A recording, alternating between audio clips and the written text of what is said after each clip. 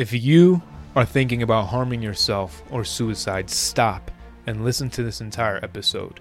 Or if you know somebody who is thinking about harming themselves or suicide, send them this episode and be a gift to them and their life. It only takes one person to change a life. And me and Mark Henick in this episode talk about navigating suicidal thoughts, the relationship between purpose and suicide, and the journey to recovery, as well as not identifying with our thoughts and feelings, but who we really are. So stay tuned, and I appreciate you. Everything changes. This too shall pass. Everything shall pass. Whether it's struggle or celebration, both hate and love will evolve and change over time. And I think that helps us to get through difficult times by realizing that it won't always be this hard. And it also helps us to be more grateful of the things that we love and that we enjoy. At least I hope it does, because those things won't last either. So if you can get into this place of impermanence, that nothing is forever, it helped me anyway to cope with those really difficult times, and also to really cherish and amplify those great and positive times. The first and best victory is to conquer self. Welcome to the Conqueror approach, a journey of self-mastery.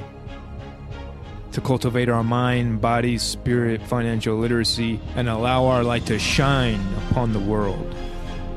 Brought to you by me, your host, U.S. Navy submarine veteran and entrepreneur, Musa Mikkel.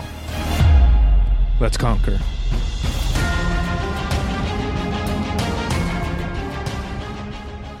Welcome back to the Conqueror Approach. I appreciate you for tuning in. Today I have Mark Henick. He is an internationally recognized mental health strategist, advocate, speaker, podcaster, and media commentator. His TEDx talk is one of the most watched in the world. He regularly speaks to diverse audiences about mental health, hope, and recovery. He is the CEO of Strategic Mental Health Solutions, a boutique consulting firm that specializes in helping organizations and individuals to move strategically from basic mental health awareness toward meaningful, measurable action. Mark holds a Master of Science in Child Development, and he's appeared on more than 100 television segments and countless of radio, print, online features, and podcasts about mental health. His TED Talk, Why We Choose Suicide, is amongst the most watched in the world with nearly 7 million views.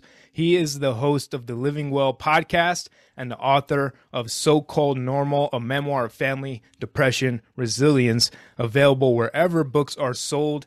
Thank you, Mark, for joining me. Thank you for having me. Man, and like I was just mentioning to you, what you do is something very near and dear to my heart, and I just appreciate all the work and the mental health work that you do and the advocacy, because that the more people that are talking about it, the better. And, you know, today's going to be kind of a tough conversation. It's going to be hard for some people to listen to. However, it is the reason why I created this podcast. So without further ado, I just want to ask, because you have a story around mental health and suicide, and you talk about it in your TEDx, but like what led up to, because when we talk about suicidal thoughts and these things don't just happen overnight. They're a developmental thing, and they could be a cause of many things compounding on each other and what feels like endless suffering. So tell us a little bit about your journey on what led up to your suicidal thoughts and that happening. Sure. You know, I mean, you're right. These are hard conversations for a lot of people. And I think, though, that we need to have hard conversations. And that's why ever since high school, I've been speaking openly about my own lived experience with depression, with anxiety, and with multiple suicide attempts. It started for me when a teacher found out that I was first suicidal when I was only 12 years old. And that was the first time I was brought to hospital. But I think I'd been struggling for years before that anyway. You know, growing up in a broken family, my dad had left. I didn't really have any powerful or useful role models in my life. My stepfather was emotionally abusive to my mother. My sister and brother, my older sister and brother, moved out. And I felt isolated and alone in this little house in the woods at the end of a long dirt road. I wrote about it in my new book that you mentioned at the top there, So-Called Normal, and really going back and looking at that experience and then looking at what I dealt with in the intervening years. I thought, well, no wonder I was struggling so much. And especially when I looked back from that first hospital visit when I was 12 years old, when people first found out that I thought that suicide was my only escape from this life that I had found myself in. It wasn't just for the sake of dying. It was that I didn't want to live the life that I was living, and I had no other ideas for how to not live that life except to end it. And then when I looked at the subsequent suicide attempts over the next several years, they kept getting more and more dangerous, more and more closer and closer to the metaphorical edge, and then eventually to the literal edge. The story that I tell, the second of the two stories that I tell in my TEDx talk, I had climbed up over the railing of a bridge in my hometown, stood on about 1.5 inches or so of concrete, and was entirely ready to end my life because I felt like I had bounced around in a mental health care system that not only wasn't designed to help people like me with complex needs, but it was never built properly to begin with. It just wasn't designed to meet my needs. And if it wasn't for a complete stranger who stopped that night and who talked to me and who spent time with me and connected with me, not like a doctor and a patient, but just another human being. If it wasn't for him, then I wouldn't be alive here today to share these stories. So, after that man saved my life, and actually ultimately he ended up, as I say in the TED Talk, grabbing me and pulling me off of the edge of the bridge when I had let go of the railing. He saved my life in that moment, but he actually gave me a model for who I wanted to be for the rest of my life. I wanted to be like that stranger who had who had other people's backs, who reached out, metaphorically, and saved other people. So really, that's what's been motivating my work ever since. I started speaking openly about my own experience just a few weeks after that, actually, and it's really become the cause or the purpose, the orienting principle for my entire life since then, back in the early 2000s.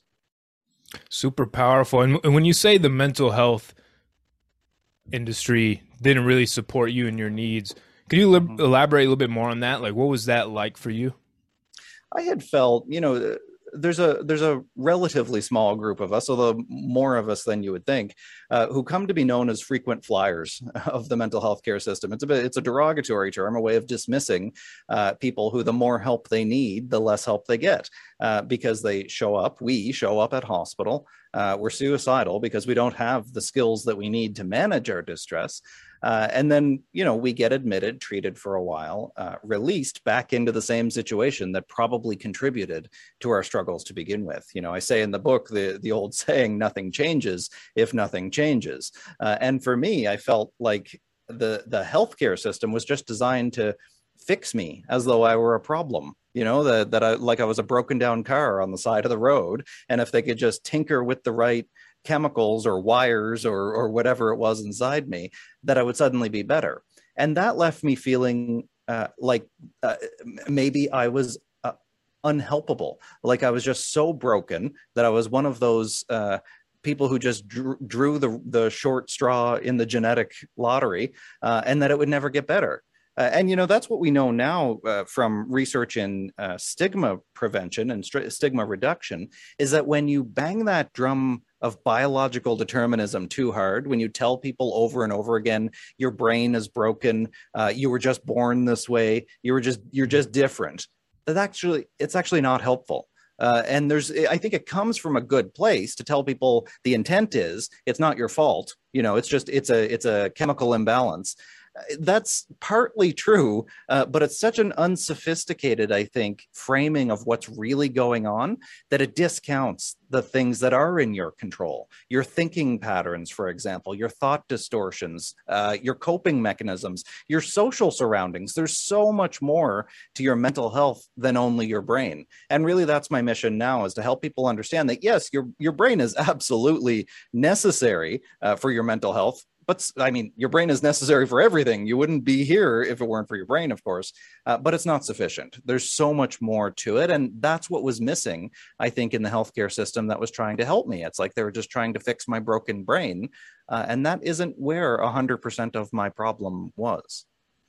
Yeah, no, that's huge, and I'm glad you brought that up because that's kind of the issue with all medical systems, in my opinion. Right? They just try to patch up the things that are messed up or broken, or correct the symptoms. But like you said, even if it is a real chemical imbalance and it's a real thing, like what causes that? Like what thought processes cause that? What emotions? What habits? Mental habits or thought processes cause those changes in your chemistry. I think that's when we start getting to the root cause of things. And just to go back on your story, because I believe it's so fascinating. It's just a great model of what's possible, right? And what were some of the signs that you felt you were displaying that went unnoticed, or general cries for help for someone who is feeling like you were or have suicidal thoughts? What are some of the signs that people can recognize? Because I think that was it. That one man connected with you. Yeah. And that showed you, that changed the trajectory of everything. Yeah, look, Right. for me, I think if you want to do prevention, whether it's suicide prevention or mental illness prevention, and I think that's the step before, actually. If you want to prevent suicide, or if you want to reduce the numbers of suicide, reduce the number of depression, of people who are experiencing major depressive disorder. There is a causal link between those two things. It's not all, absolutely not. But if you want to move the needle on depression, really tackle, or move the needle on suicide, rather, tackle depression. And for me, I think if you look at the signs before the signs, the risk factors, I was inundated with risk factors for mental illnesses, and for the trajectory that I was following. I was coming from a single mother home. We were struggling financially. We were poor. Later on, we went into a blended family where there's a significant amount of toxic masculinity and of dismissing emotions, of fear and trauma that we had experienced. Combine that then with the lack of resources too. So you have the kind of positive in terms of additive or additional things being layered on those active risks. But then on the other side, the stuff that's taken away, the resources, the knowledge of of the people in my life of what to look for, the places to go. My guidance counselor in my school, who was one of the first people who repeatedly tried to help me, had no other options but to bring me to the hospital. It's not like we had even basic services in many urban areas like caseworkers, people who will go out and try to connect you with services. I was in a small town, and like most small towns, we didn't have that kind of thing. We didn't even really have specialized child and youth care. So, there's those twofold things. There's all the risk factors. People make it through lots of risk factors if they have the supports to offset.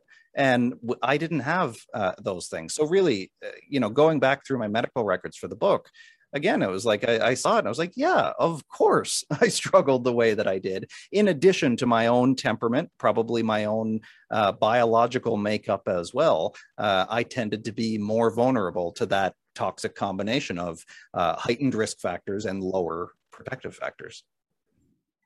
Gotcha, man. That is huge for people to realize, I feel. And now moving that, what was some of the beliefs or anything really that helped you navigate from that space where you were depressed, where you were on the ledge, from finding yourself with purpose in the coming years after that?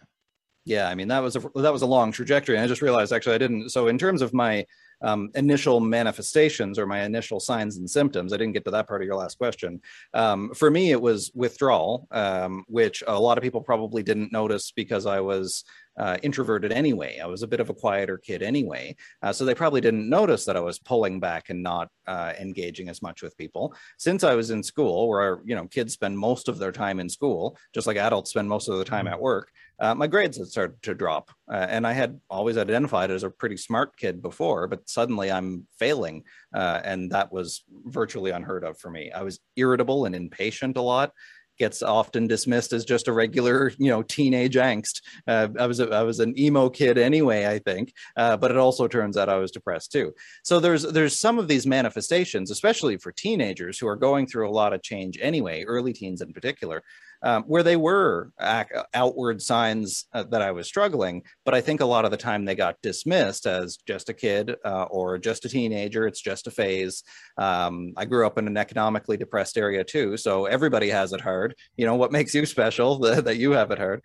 So then for me, with all of those things going unrecognized, bouncing through the system then for, a number of years, what changed for me, I think, was something that I didn't realize had changed at the time.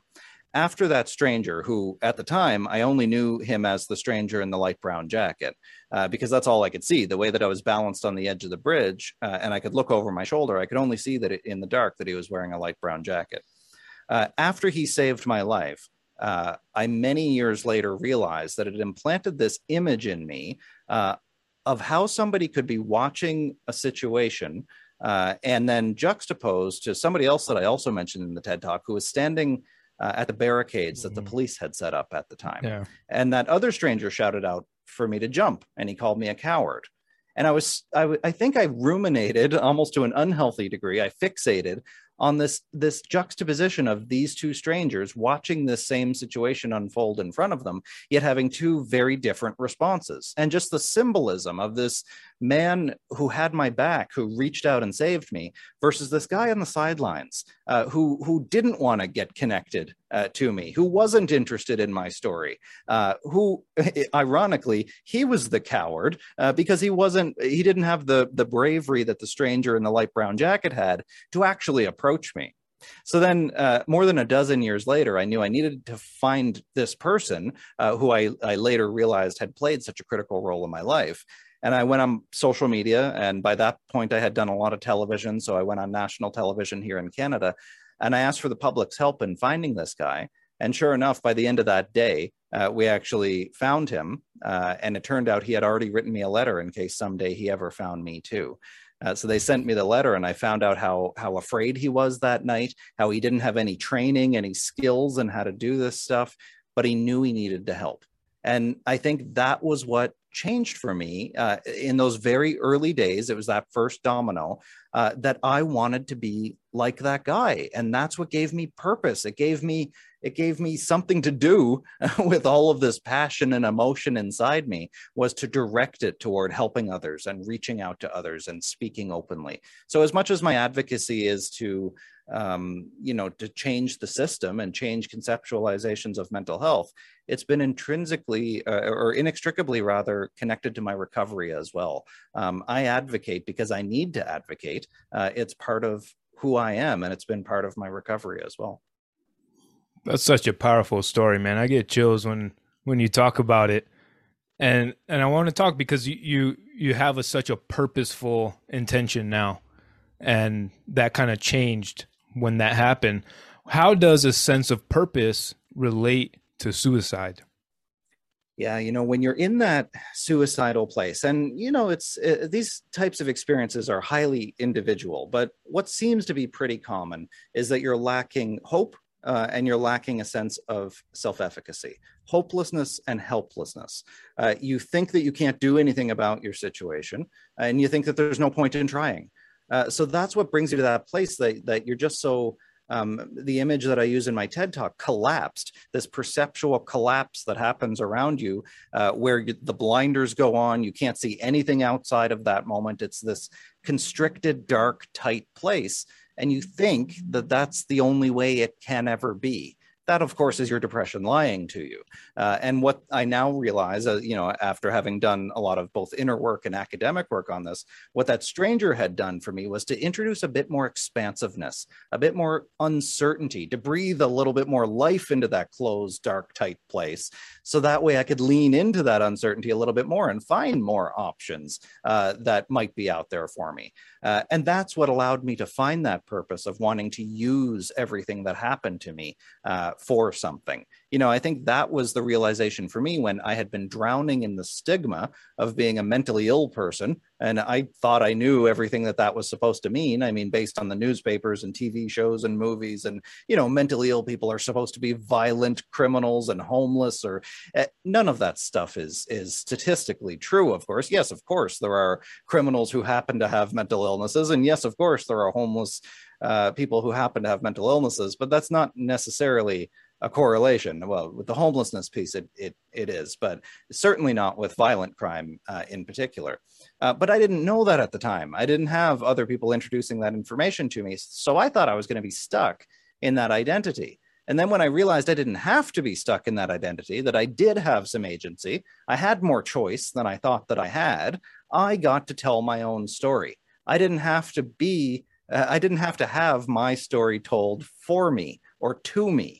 And that's how the whole healthcare system, I felt like, was designed. It was about telling me what was wrong with me, when really I was the one that got to use my own voice to say what my experience was going to be. And I'll for the rest of my life be grateful for my writing process, the process of writing my book, to really understand that everything, as Anne Lamott said, everything that happens to you is material. It's something that you can use. You own it now. And that, I think, is incredibly freeing, to know that you own your story and you get to decide what you do with it. So that's what saved me, I think, to move from that place of hopelessness and helplessness to realizing that I actually had power. I had power inside me that I didn't know that I had before. And I got to make more choices than I thought I had. Such a powerful story. Would you say that writing the book was part of even further recovery? Just putting the thoughts, the ideas, everything out on paper and actually expressing it in that form?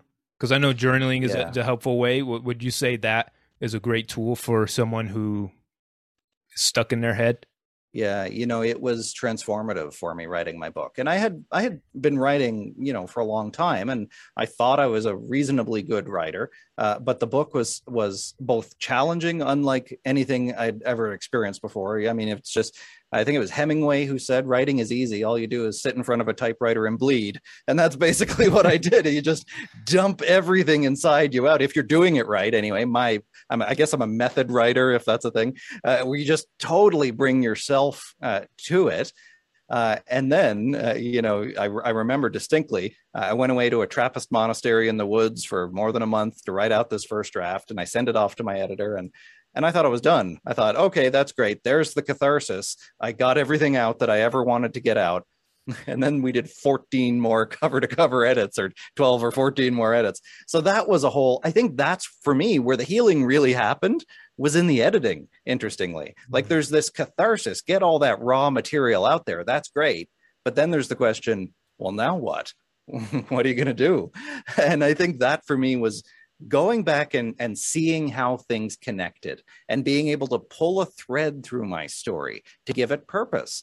And it was until I did that, I didn't realize how much my past was just below the surface of my present all the time. In every interaction, every relationship, every conversation, practically, my childhood, my trauma, all that stuff was bubbling just beneath the surface. And now, since having written the book, it's a whole different normal for me, because it's like I pulled all that stuff out in the writing process. I worked on it. I put it back in differently. And now I find that the stuff that was so vivid for me in my past, a lot of it has kind of just disappeared in a way, or it's almost like I was able to put it in the bottom drawer of my memory and not worry about it anymore. Whereas before, it was always right in front of my face. And I wasn't expecting that to happen. I really wasn't. That's a huge piece right there, because a lot of the psychologists, and I believe this myself, say that once you fully express something or fully feel it, then there's nothing there left to feel. Yeah. Right. And I think that's kind of what contributes to depression. And I want to get your thoughts on it, because I've asked, what are you trying to forget? Because that thing or things that we're trying to forget is taking up space, maybe in the subconscious, where we're still feeling those emotions. It triggers the same emotional response, which triggers the same behavior, which creates that suffering. So how would someone, like you mentioned, also regaining and realizing your power as a man and as a human, how can someone start processing that to recognize their power in changing their circumstance? Well, I think first and foremost, being open to that change. One of the things that had happened to me, and I think this happens to a lot of people, this happens to everybody, I think, but especially to people who have had a mental illness for a long time, people who have had depression for, say, many years, like I did, that becomes part of your identity. And then, in a way, that's a coping mechanism to identify as a depressed person or an anxious person or whatever. But then it becomes prohibitive as well. It starts to constrain you, and you find all kinds of ways to resist not being that person, to let go of that identity as someone with depression. And while at the same time saying, I wish I didn't have this, there's still part of you that kind of clings to it in a way. At least that was my personal experience. So I think being able to let go of that, and what's on the other side of identity, at least initially, there's nothing. There's just complete potentiality. And that's terrifying for most people. Most people don't want to be launched into the unknown. They don't want to let go of this cape that they're wearing, this mask that they're wearing, because then what? Well, and I think it was only when I actually started to do that, and sometimes gradually, sometimes just launching myself into it, that I was able to recreate myself into more of who I really felt that I wanted to be and really needed to be in many ways. There's a lot of people who are afraid to take medication, for example, for a lot of good reasons. Don't get me wrong. I had a heck of a time with antidepressants and anti-anxiety medications, antipsychotics. I was on anti-seizure medications. I was on cocktails of dozens of medications. And eventually I found one that worked pretty okay for me for a few years. And now I don't take anything at all, but I am grateful that I eventually found one that worked quite well. But there are some people who really don't want to go through that, again, for understandable reasons, because they feel like it's taking away part of who they are. And that for me is a bit of an indicator that they're becoming maybe a bit clinging to that identity of who they think they are. So I think a big next step, I think, in my recovery was letting go of who I thought I needed to be, and then just let myself define myself. It's a bit hard to describe in some ways, but I think that for me, that openness to new experience was really what launched my recovery into the next stage, I think. So, that was helpful for me, not clinging to who either I thought people wanted me to be or who I thought I needed to be.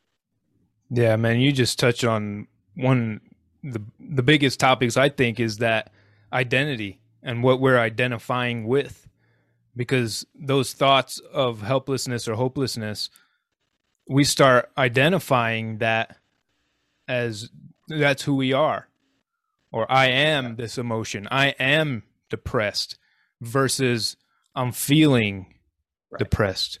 Or these are feelings, and feelings are temporary. Their emotions have a beginning, middle, and end. But identity, that stays, that sticks. Yeah. And that's a huge piece, right? I think we spend so much time, too, worrying about what other people think of us, even if people Absolutely, say, I don't care what anybody thinks of me. Yes, you do. Everybody does. It's normal. But I think when it gets to a degree where you're defining yourself by other people, then it becomes a problem. You have to have emotional intelligence. You do have to care about people around you and how they react and how your actions impact them. But you also have to stop and ask yourself, am I not being my true self because I'm afraid of what other people will think of me? I don't want to open up about my depression or anxiety or suicidal history or whatever it is, because what will my employer think? What will my spouse or partner think? What will my friends think? Well, there's two, I'm of two thoughts of that. One is that people are actually generally more forgiving than we give them credit for, especially when you're depressed. I find everybody seems a lot worse than they really are. And that's kind of the tint that depression puts on the world. At least it did for me. It made everything look gross and angry and unforgiving and all that stuff. And actually, people were way more welcoming when I opened up than I thought they were going to be. And the other part of it is there are going to be some people who don't like your experience, who don't like your life. Then you need to ask yourself your question: are these my people? Are these the people that do I want to be the person they want me to be, who is hiding, making them uncomfortable? Or do I want to be the person that I really am? And I think that's it's a difficult question. There's no question. But I think it's an important question, because then when you open up, you will lose some people in your life. There will be people who don't understand. And sometimes those people will be really close to you. You know, teenagers, why don't my parents understand what I'm going through? Because they're your parents and they just might not understand. And that's okay. They don't have to. All you can do is be who you are, do some of the work for them, but you can't convince them of anything. And just likewise, nobody can do your recovery for you. Nobody's going to inject recovery into you. Your mental illness might not be your fault. Your trauma might not be your fault, but your recovery is your responsibility. So it's kind of, you get to a place where it's like, well, this is what it is. What now? You know, that's huge, you do have more choice than you think. No, I love that, because I think the expectation that someone else has to fix something for you, right? Because once I believe, as difficult that it is, right? You said perfectly, the trauma is not your fault. It could be whatever the case. It might not be your fault, but the recovery is your responsibility.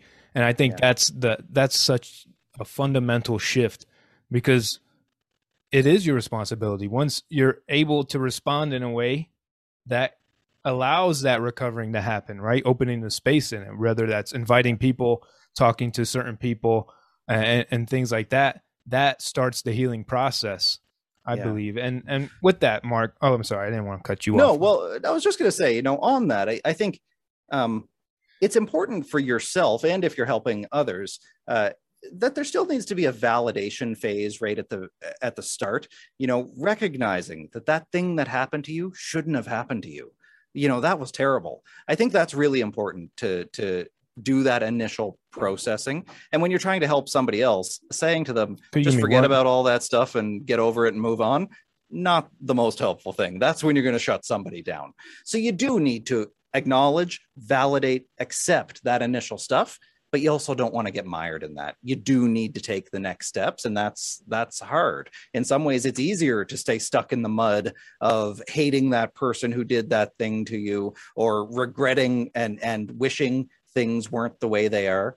I love this idea of acceptance and change, that you can only really change, you can only really let go and move on when you accept the way things are. You don't have to like them. They don't have to be that way, but they are. So you need to be able to accept that things as they are, and then allow yourself and work to change.